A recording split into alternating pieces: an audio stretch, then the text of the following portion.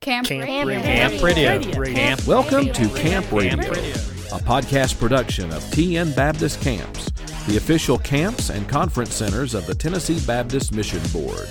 Camp Radio, discussing trends and issues that will encourage ministries and churches in their efforts to impact people for Christ. To learn more about TN Baptist Camps, visit us at tnbaptistcamps.org. Now, today's Camp Radio. Thank you for joining us on Camp Radio. My name is Kevin Pearson. I'll be your host. We start a new series in missional strategy for the church in today's culture. Today we have with us Phil Young. He is the Director of Missions at the Knox County Baptist Association in Knoxville, Tennessee. Phil, thank you for joining us today. Thank you, Kevin. It's a pleasure to be with you. Well, Phil, tell us a little bit about yourself. Well, I grew up in Knoxville, Tennessee, where I'm serving now as the Director of Missions. Grew up there, graduated from the University of Tennessee, so as you probably can imagine, I'm a big University of Tennessee volunteer fan. That's probably why you have an orange shirt on and an orange mask. That's exactly right. Checkerboard everywhere, right? Yeah. So, big University of Tennessee fan. I'm married to Kim. We have 3 children. Ashley, who's married to Justin, and we have 2 wonderful grandchildren with them, Madison and Luke. Courtney, who is married to Aaron, and we have a brand new granddaughter with them. And then my son Tyler, who is engaged to be married in June of next year to Emily. All right. So we are just a wonderful time and season in our life as far as our family is concerned right now. Yeah, great. Well, Phil, it's a privilege that you be able to come and just spend some time with us and talk about some issues and things related to the church. But, I've known you for a long time when you worked for the Tennessee Baptist Mission Board. Right. So it's been a pleasure to be your friend during these years. So I appreciate you being here. Well, tell us a little bit about your journey and your calling to the ministry. Okay. Yes. My father was a Southern Baptist pastor, almost for 50 years of his life. So he was pastoring a local church when I was born in Johnson City, Tennessee. So I grew up in a very loving, nurturing Christian home where church was a very important part of our life. But I never imagined that I would ever be a pastor one day. I was kind of had my sights set on becoming a pilot in the United States Air Force, and maybe after that going into politics, actually. But it was while I was in the Air Force that I felt God's call and tug on my life into vocational ministry. So I went to seminary, graduated with my MDiv there, and began pastoring local churches back in Knoxville, Tennessee. Pastored local churches in Tennessee and North Carolina for 20 years. Then I had the opportunity to go and serve at the Tennessee Baptist Mission Board in the area of compassion ministries, and then in the transition as one of the Harvest Field team leaders. While I was there, God opened the opportunity for me to come back and serve as the Director of Missions in the Knox County area. As we prayed through that, we truly felt that God was leading us back to work with the churches in Knox County that had had so much impact on my life growing up. My dad pastored in Knoxville, and all of those churches, I can remember all of the opportunities being around those pastors, the different churches, and the investment that they made in my life, the shaping that they had in my life. And when God opened the opportunity for us to come back and serve as the Director of Missions in Knoxville, work with those churches that had shaped and formed me so beautifully, I just really sensed that that's what God was leading me to do. So now I get to invest my life in the lives of these pastors, the leaders of these churches that have meant so much to me. Well, I know you do a great job there, and so it's nice that we're close enough, and I get to see you pretty often.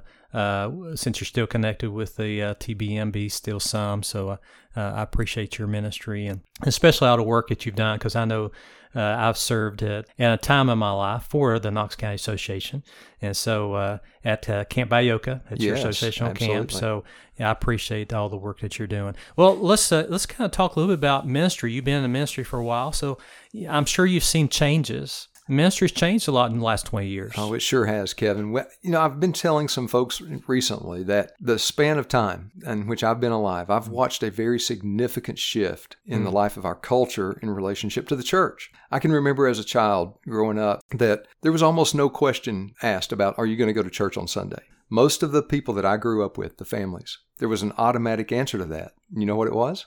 Yes, we're going to church. Right. People didn't even ask that question. And then we kind of transitioned into a time where it was like, well, which church are we going to go to? And what I mean by that is there became more options in styles of churches. Right.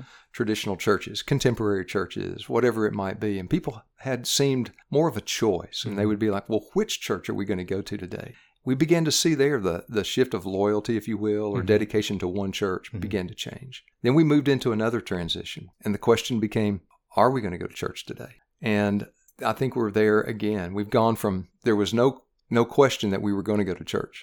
There was no question. The answer was an automatic yes. Then it was, well, what type of church are we going to go to?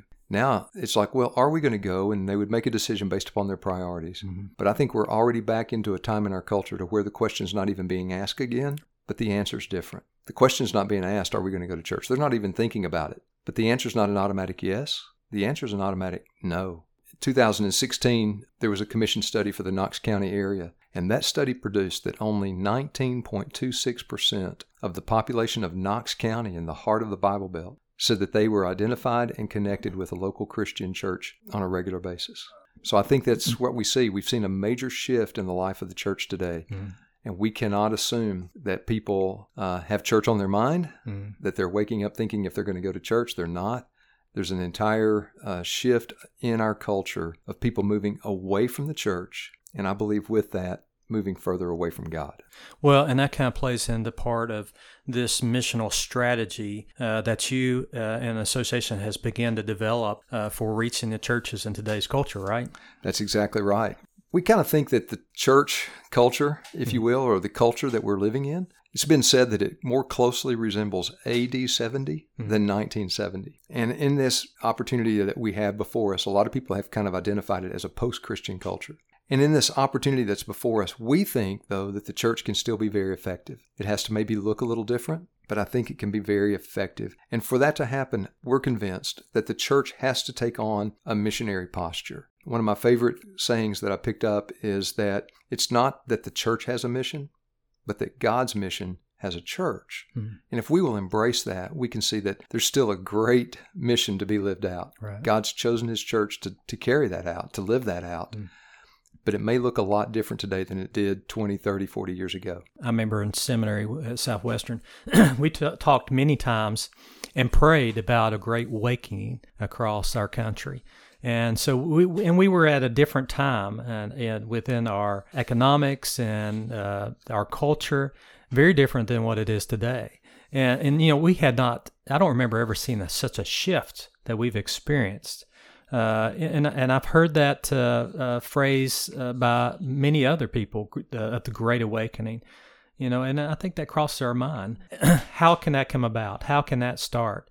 And I think it's critical that we pray for that God's movement across our nation, through our world, and that by having a strategy within our heart, within our churches, then we have a plan of how we can reach people.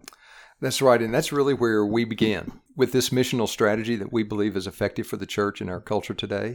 The place that we begin is what we call being empowered by His Spirit. As we were thinking about this being a strategy, we understood that being empowered by His Spirit is not a strategy step, but it was without question our starting point. We have to start by turning our hearts to God in intentional prayer and a dedicated commitment to spiritual renewal. We believe that if the church will turn our hearts toward Him in prayer, that God will pour His Spirit out upon His people and about our culture. And so we believe that, like I said, it's not a strategy step because being empowered by His Spirit is where it all begins. Right. But it is the starting point for us to try to encourage people who are identified as the church, the ecclesia, the called out ones, the sent, the church, that people who are the church today need to pray for God to pour His Spirit out upon our land. Right. And I think that's the strategies within your association. You're encouraging your churches, which you have 150. We have 159. 59 churches within your association, and that's a beginning. It starts one church at a time, one person at a time. We have to have our heart right of where God is leading us, and depend on Him as He guides us through a strategy and a way, and more than that, a willingness to be open and to His leadership. That's right. What we're asking each one of our churches in our network is that for us to understand that God wants to pour His Spirit out upon His people.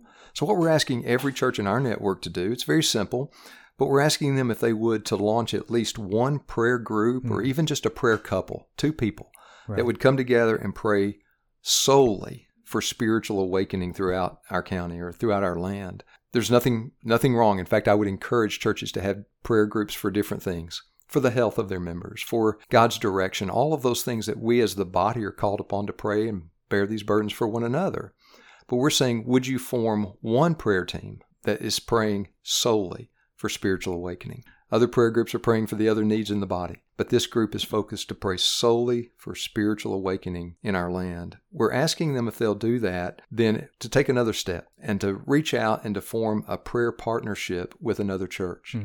Not just praying solely for spiritual awakening within their church, but to join hands, join hearts with another church, form an official partnership. Just say, hey, our church is going to pray with you, and we're going to pray solely for spiritual awakening. There's another important part of that. We're asking our churches, if they will, to pray publicly and corporately for other churches. We think it's important, and we think it will make an important statement to God's people when the pastor or a prayer leader stands up in the congregation at a worship service or another gathering, and they specifically pray for another church, breaking down some of the walls, maybe some of the barriers that we've erected over the years. And then just as all of that's coming together, to say, just form a very intentional prayer strategy for your own church. We think that these are simple things that every church can do. They don't cost money. They don't require resources. Just really requires people to come together and to turn their hearts toward God and pray solely for God to pour His Spirit out. It's not a difficult thing to do.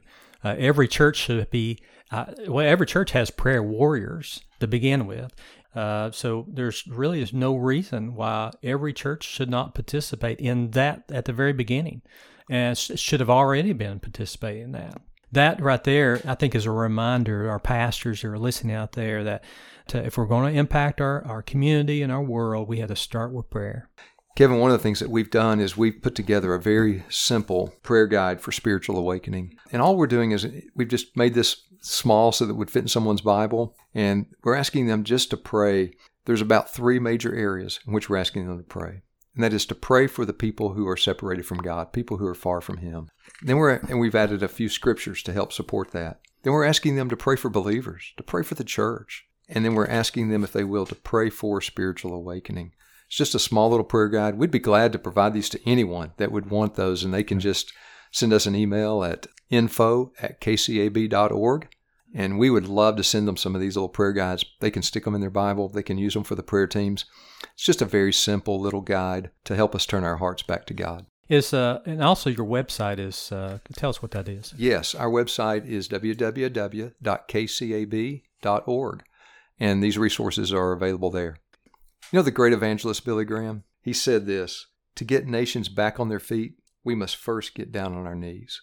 We think that's where we are in our culture today, and that's why being empowered by God's Spirit is the starting place. Great. Well, we're going to continue our series, Phil, with this and dealing with missional strategies for churches in today's culture.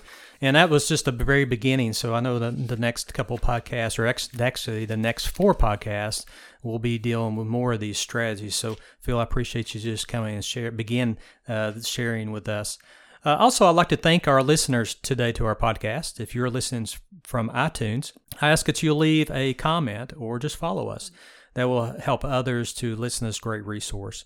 We would love to hear from you if you have any questions for Phil or additional information about what he's talked about today or what we do at TN Baptist Camps. Please send us an email at ccinfo@tnbaptist.org. Until next time, I hope that you look for opportunities to start a conversation about Christ with someone you know. Thanks for listening to Camp Radio, a podcast production of TN Baptist Camps, the official camps and conference centers of the Tennessee Baptist Mission Board. This and other episodes can be downloaded from tnbaptistcamps.org. The ministries of Carson Springs and Linden Valley are supported through the Cooperative Program and gifts received through the Golden Offering for Tennessee Missions. For more information, visit tnbaptistcamps.org.